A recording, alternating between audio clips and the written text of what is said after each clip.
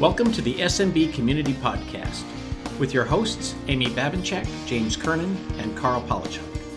Produced by and for the Small Biz Thoughts community. We're dedicated to making every IT professional a successful IT professional. Did you know that the average MSP spends 10 hours manually inputting accounting data each week? That time is 120 prospect calls, building an entire Lego Death Star, or most of the content put out by Carl Polachuk in a week. Gazinta Mobius can make your life easier through accounting automation. Automatic sync of invoices, expenses, and inventory from ConnectWise Manage into QuickBooks Online in just a single click of a button. With onboarding, direct support, and regular feature releases, Gazinta is a family-owned company dedicated to making software suck a little less each day. Visit them at gozynta.com. This is Carl Polachuk. Welcome to another SMB Community Podcast. I'm joined today by Scott Sandland, who has created a pretty cool little company, and he bills himself as the former world's youngest hypnotherapist, now working in artificial intelligence. Welcome, sir. Thanks for having me. So let's start with the before time. So what's your origin story and how did you get here? Sure. So I was the world's youngest hypnotherapist for a couple of years. Ended up being the youngest board member for the International Medical and Dental Hypnotherapy Association, was in private practice for 17 years, was the CEO of a mental health clinic for a handful of others. And the origin of my company it dovetails really well with that. I found that teen suicide became the second leading cause of death in America under the age of 24 over a 7-year window. It got really, really bad. And I was watching kids go off the rails, and I had a front row seat for that. And I said, we need to figure out ways to help these kids at scale. So I went from private practice to running a mental health clinic. And I realized with the mental health clinic, we were still getting to the problem too late. And we need to get on the prevention side and the technology side, and not just having 15-year-olds meet a 35-year-old stranger and tell them all their secrets once it was a big problem. And so I built Cyrano to help address that problem. So this is a huge problem, and it's gargantuan. And in fact, the person that connected us, her son committed suicide, and that it eventually led us to my first trip to Australia is to help her take her son's ashes back for a ceremony. And so and I've known people. I have a brother who committed suicide. So this is nothing to belittle or to brush under the rug, as we frequently do with problems. So where does the artificial intelligence come in? Sure. So to underscore the statistics before I answer that, though, over a 7-year window, teen suicide doubled. And then the next year, it got 20% worse. And it is the leading cause of death for girls between the age of 12 and 14, and then again from 16 to 19. It's the leading cause of death. It's terrible. And this doesn't even account for all the kids that get knocked off track, that drop out of school or get over medicated or lose their youth to, that process. So I had built up a practice. I had built up a clinic. I had trained, dozens bordering on a couple hundred therapists. And that's, a considerable amount. And I said, okay, most of the people who work for me can do 80%-ish of what I can do. If I can build a robot that can do 80% of that, I can do things at scale that I currently cannot do. And so I thought I'll just build a chatbot that's good, because chatbots tend to be just on a website, hey, can I get your email address? We'll have someone contact you. What if I could build a chatbot that was actually an effective communicator? And so I tried building it with a handful of systems that are already out there in the marketplace to build your own chatbot kind of thing. And they all suck. And the reason they suck is because they're not trying to do what my colleagues and I try to do, which is active listening. and listening with strategy and empathy and all of those things that go into understanding a person that we usually take for granted until you're trying to replicate it. And so long story short, a friend of mine is a sociologist and a neurolinguist, and he and I got together and built a tool that could approach conversations with empathy and strategy, and we patented that system, and here we are now. So how does a chat bot have empathy, right? Because it doesn't have emotions. So Sure. how can it relate to a teenage, let's just say a girl, but a teenager who's having serious issues and wants to open themselves up and be vulnerable? Yeah, so we could do this with a chatbot, or we could do this with just a tool listening in the background and advising a human. So it could be augmenting a traditional therapist or a volunteer at the crisis hotline, so on and so forth. And the idea is really you have to define empathy well. And I talk to a lot of people, and most people don't actually have a good working definition for empathy and an understanding of how to differentiate it from sympathy. And those are importantly separate things. So if you say to me, Scott, I'm having a terrible day, and I say, wow, I'm sorry, that sucks. And I mean it, but that's all I say. That's sympathy. Okay, that's me saying, that sucks. Empathy is me in that moment trying to think and even saying possibly out loud, what can I do to help your situation? How can we move you into a better experience or outcome? That's what empathy is trying to optimizing for improving the situation of others. That's interesting, because I always think of empathy with regard to customer service. I want somebody to say, look, I haven't broken my stuff the way you've broken your stuff, but I know how it feels to be frustrated when your stuff breaks, right? And so that's how I think of empathy, is more of like I feel what you're feeling, or I understand how you're feeling. Yeah, I understand how you're feeling, and I understand that you want it to be better. Yeah, and I really think of therapy as customer service for life, because when your printer breaks and you call HP and you say, "Hey, my printer's not working," whoever you're talking to, they didn't build or break your printer. It is totally not their fault. Right. But you're going to them because you need their insights or resources or whatever to remedy your situation. Therapy works the same way. When a client comes to me, I didn't screw up their life. I didn't make their problems larger. I didn't do any of that. But they're coming to me for the resources, advice, directions, whatever it is, so that we can fix their situation. So there's actually a wonderful parallel there. So it's interesting to me because a lot of the chatbots for customer service, for example, are horrible. Yes. Like they literally, they ask the same 6 questions over and over. And, it's sort of like, they never called it AI back in the day, but in the 1990s, there was this little DOS thing that, it would just keep asking you questions like, tell me more about that. And how does that make you feel? Yeah. Yeah. I remember it. That's called Rogerian therapy. And Rogerian therapy has 9 questions, if I remember correctly. And it's, can you tell me more? How does that make you feel? What was that like for you? How do you feel about it now? Very tell me about your mother, sort of cliche bad movie therapist. But I remember that, let's call it a bot, but whatever it was. Yeah. And the thing about a bad chat bot is it can be frustrating and do more damage than good. I mean, yes. if you get if a chat bot says, I'm sorry, your printer is broken, have you tried unplugging it and plugging it back in? That's just going to piss me off. Right. Yeah, because I've been on hold. Of course, I tried that first. Right. Yeah. And so we are dealing with people who are emotionally fragile. Mm-hmm. So how do you make sure that AI is literally doing only good?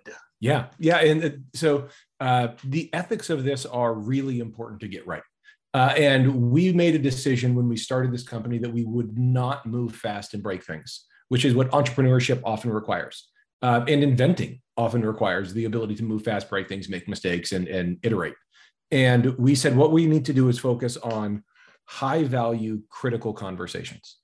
And that's really what we've done. So the first thing we did was we said, we aren't going anywhere near therapy at the beginning for a few reasons. One is the ethics, but also the training data in therapy sucks. From an AI perspective, the conversations you would need to ingest and analyze are protected by HIPAA. There's confidentiality there that should be there. So most therapists aren't audio recording and then transcribing their patient sessions with great reason. Right. But also, if I have a client who's a 15-year-old girl and I say, how are you doing today? And she says, I'm terrible. And then next week, she comes back for our second session or third session. I say, how are you today? And she says, I'm fantastic. It's not because I did a really good job last week. It's because, she got an A on her history test, or the boy asked her to prom, or her friends did a nice thing for her, or whatever it is. But the AI wouldn't be able to score that. And so the AI would just say, okay, well, whatever he said in that last session is what we should say every time. And a human would know the difference, but a robot wouldn't. So we said we need to start in sales of high value items. So homes, cars, financial services, those kinds of places where you're having high value conversations that are relationship driven, that are emotional in nature. And we can have better apples to apples data sets for training the systems. And if our robot is a B- system today, just to throw that out there, I can sleep at night knowing that our B- system is helping a little bit and sometimes being wrong. And somebody's not going to sell another Honda because my system gives wrong advice. But I wouldn't feel good about that in a therapeutic context. Right. Well, it's interesting. So on a different podcast I do called the Killing It podcast, we talk about emerging technologies all the time. And one of the things we always talk about with AI is almost every time there's a story about AI, there is an ethical component.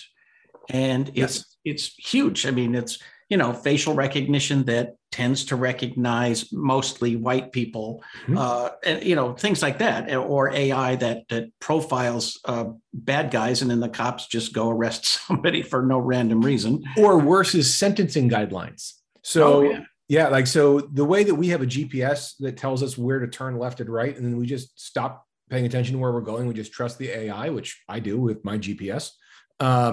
Judges now have in like 30 states, they have this tool that just inputs data about the defendant that would be inadmissible in court, like stuff that's absolutely not okay to ask a person, like, have you ever been diagnosed with a mental illness? Did your parents ever go to jail? Do you have a job? How much money do you make a year? What neighborhood do you live in? And that goes into an AI, and that AI then tells a judge, this is how many years to give them in prison. And that is insanely biased and awful. Right. So it's a huge problem. Yeah. So how do you intend to let this evolve, or to make this evolve and have lots of, I guess, input on the ethical side of things? Yeah. So it's been a thing that we've talked about a lot, and we've been really fortunate to get the attention of a handful of AI ethicists who helped us with frameworks. I actually we did some work where we helped used our AI to help prosecute the institutional cover-ups of sex crimes against minors. So, without naming the organization, the big organizations that tend to get in trouble for abusing kids, they used a team used our software to sort of prove who knew what when. And that got us invited to the United Nations, which was awesome. So we went to the United Nations AI for Good conference, and there were a bunch of AI ethicists there. And I went to all those talks, and I tried to go out to lunch with every one of the AI ethicists. And I said, look, I have a patent on a robot that can talk people into and out of decisions. And we want to point this at suicide and mental health. And I'll never forget the first time that probably the smartest AI ethicist there is a woman, or at least she was my favorite. And I said that to her, and she just about literally dropped the glass she was holding.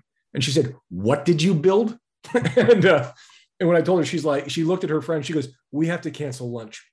And she said, "Did you just build a robot that can talk people into killing themselves?" And I said, "I did. Yeah, that's exactly what I've built."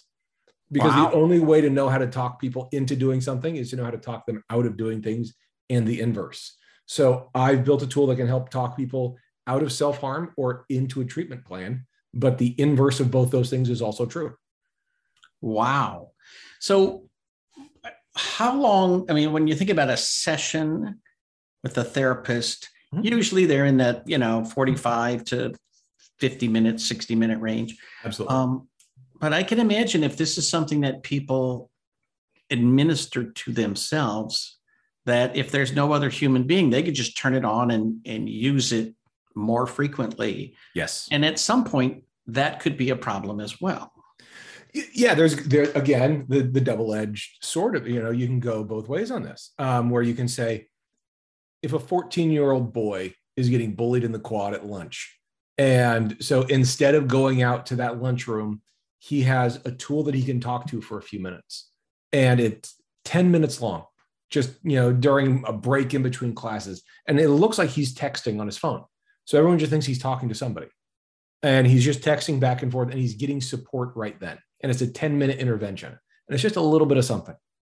Or that same kid is up all night because he just had a bad day for whatever reason, home life, school, whatever. He could do 3 hours on that thing. And the AI would never get bored or tired or any of those things. There's wonderful potential upside for both those things. But to your point, there's also the idea that this person just becomes solely dependent on that feedback and sort of forgoes, human conversation. So part of that is about scope of practice and about building the tool so it escalates properly into, you need a real human to help you.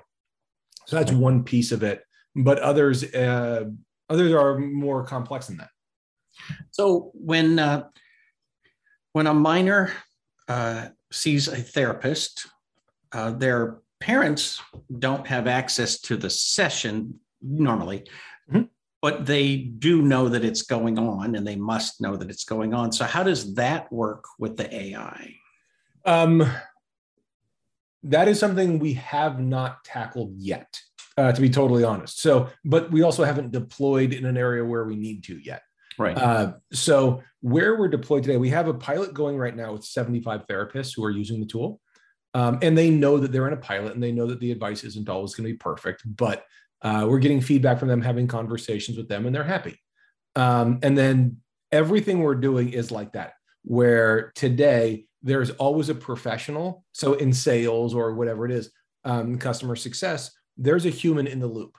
So a human is being advised by the AI and being augmented, but then the human is ultimately the decision maker who's interacting with the customer, client, patient, whomever. All righty. Let's take a super quick break just to let you give out your website. So if folks want to connect, they can learn more about this and check out your blog and so forth. Sure. So it's Cyrano.ai, and Cyrano is spelled Cyrano. So Cyrano.ai. All right. And we'll put that in the show notes as well as your LinkedIn profile and so forth. Please. Yeah. So is that the kind of the next step, or the current step, is that this tool is being used by therapists to augment their questioning and help them improve their techniques? It's a small part. That's going to be a long-term, long-form process. And I'm going to be very patient there. And we're talking with a couple of healthcare organizations and hospitals and teaching hospitals about using our tool in those kind of places as well to help improve patient outcomes. Like talk someone into making sure they do their physical therapy so that their knee or their shoulder or their heart recovers better, things like that. But really what we're doing right now, what the tech deployments are today are related to high value sales. So we're in the market with a tool that's generic sales, and you can get a free demo of that on our website, by the way. If you go there and just click start free trial, you don't put in a credit card number or anything. You just get to try the thing for 2 weeks for free. And then we also have a specific version for real estate agents. And both those tools, the idea is people will use that tool and give us the feedback on trust issues, on deployment issues, on how accurate our system is analyzing people. We had a version of it on Zoom. We still technically do. We've just kind of laid back on it a little bit, but we put 30,000 users on the tool for free, got, over 10 million minutes of data on that, and got 86% 5-star reviews. So we're really spending a lot of time just getting the user feedback, making sure the advice is sound, making sure people are happy with the analysis that the system can do. Right. So this is a super long-term project. How are you feeding yourself in the meantime? Right. So do you have grants, or are you making sales with these, or? Sure. So we raised about $1.2 million to get going. Basically, with the patent, with the patent and the back of a napkin, we were able to raise that. And now we're just about to do some more fundraising. But we've also done some non-scalable pilots. So we'll be able to, the non-scalable pilots have been great because they give us, sort of cash infusions every few months, and they allow us to sort of test different verticals and industries and learn about things. But that's where we are. And then we have a couple customers who are licensing our API and plugging it into their existing tech stacks. For customer service and sales, or just sales and customer success. Cool. So do you anticipate this is something that'll be out in 5 years? Or the therapeutic models? I think it will be, so the crawl, walk, run, the crawl is just have it be able to do what it's doing now. And we're really happy with the crawl and sort of the state of the tech. The next step is more stuff in medical and mental health. So taking that pilot of 75 and making that, 10,000 doctors and therapists using the tool. And again, human in the loop and staying there. And then going from there into like a teen crisis hotline, suicide hotline, that kind of place, and doing the same thing with a human in the loop. And then using the suicide hotlines, the teen crisis hotlines, those places as the inflection point where the system will tell the human, this is what I'm going to say, is this okay? And having the human approve that. And once that's been done and we got a high enough success rate of the system saying the right thing according to people, then we let the system take over. So that's sort of the pacing. And my guess is that middle step where the robot, and I refer to it as a robot, but the system is driving and the human is just monitoring. I think that's 3 years away, 4 years away. Oh, okay.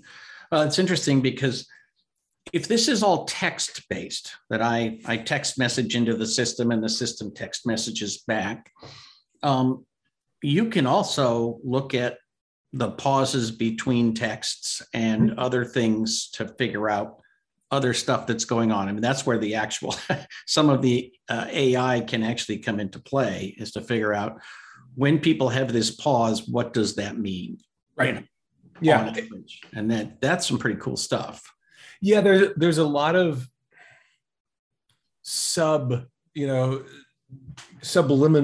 messaging that's going on in communication that isn't just your word choice, but how you say it, tonality, facial expressions, pauses, like you mentioned, all these sorts of things. And building out the system that's going to take all of those in. We're in conversations with a company that does facial recognition and a company that does tonal analysis.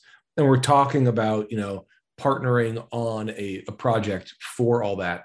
But today we're sticking with the words, and we can have it be spoken, we can have it be written, we can have it be email, social media. We want to know how you're thinking about the stuff going on in your life, and do this in a way that's ethical. So we're not data mining people. We're not, doing anything like that. We're really building this in a way that's for good. Yeah, it's such a cool project, and I applaud you for moving it so quickly, I guess. Have you thought about also selling this to casinos? There's a couple groups that we think shouldn't have it, and I think casinos might be one of those. Well, again, that gets back to the whole thing about, in AI, it's all about, okay, what's the ethical use of this, and who should the customers be? Yeah, there's a few that are really easy, we shouldn't give it to those people. And without naming names, obviously. But my co-founders and I really see ourselves as stewards of this opportunity and doing it right, not screwing it up. And that's a big responsibility that we don't take lightly. We have to execute well. And that means we're going to make small mistakes along the way. And as long as we, own that and learn from it, I think we can end up in a good spot. Is there, do you think, some element that having to text it, having to put my feelings into words contributes to the ability for people to actually express themselves? Yeah, and to be clear, this could be done just as easily with voice spoken, because transcription is so easily done these days. But back to your point about the sort of the DOS based, how does that make you feel? Simply articulating, that requires a synthesis of your ideas from these sort of nebulous, vague feelings and thoughts kind of bouncing in and out of your head into one beginning to end narrative. Just that organization and synthesis helps a person to see things differently. That's why journaling helps. When I was going through school, someone said to me, paper is a great listener. And what we're talking about is just sort of the technological equivalent of the same thing at the very least.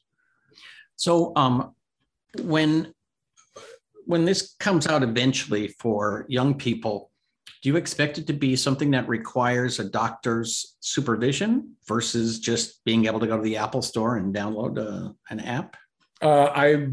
The way I want it built is so that it would not require a doctor's supervision, and the scope of practice for the tool and what the tool's limits would have on it would be built very similar to a volunteer at a crisis support line, which is why I really like that deployment, because those volunteers at those, let's call them a call center, those mental health support crisis call centers, or even there are some that are subclinical. So they're not, I'm in crisis. They're just, hey, I need to talk to someone about some helpful stuff. Right. And those exist, especially on college campuses increasingly. Being in that band of scope of practice is really where I want this tool. I don't want this tool to be dealing with someone who's imminently suicidal. I want this tool to be deployed to people who are, way upstream from that, just kind of need some smaller early interventions so they don't go down that path. And that also frees up the human clinicians to be doing the more serious work that is more downstream. So sadly, we're almost out of time, but it opens up the whole field of, okay, if it's way downstream, then it has the ability to get people to change some habits early on and even encourage them to go see a therapist. Yes. Long before they become suicidal. Yeah, that's exactly the idea. So everything is about prevention, not about chasing. And if you look at the Gates Foundation as a great example, the Gates Foundation is one of the, if not, I think the largest charitable organization ever. And they almost exclusively target prevention, not treatment, because there's a significantly better ROI there. Preventing problems is better than solving problems. Right. And, ounce of prevention and all these expressions that we have. And so that's really where we want this thing to exist. Very good. Well, thank you for your work and thank you for being with us today. I've been talking with Scott Sandlin from Cyrano.ai. Thank you, sir. Thank you.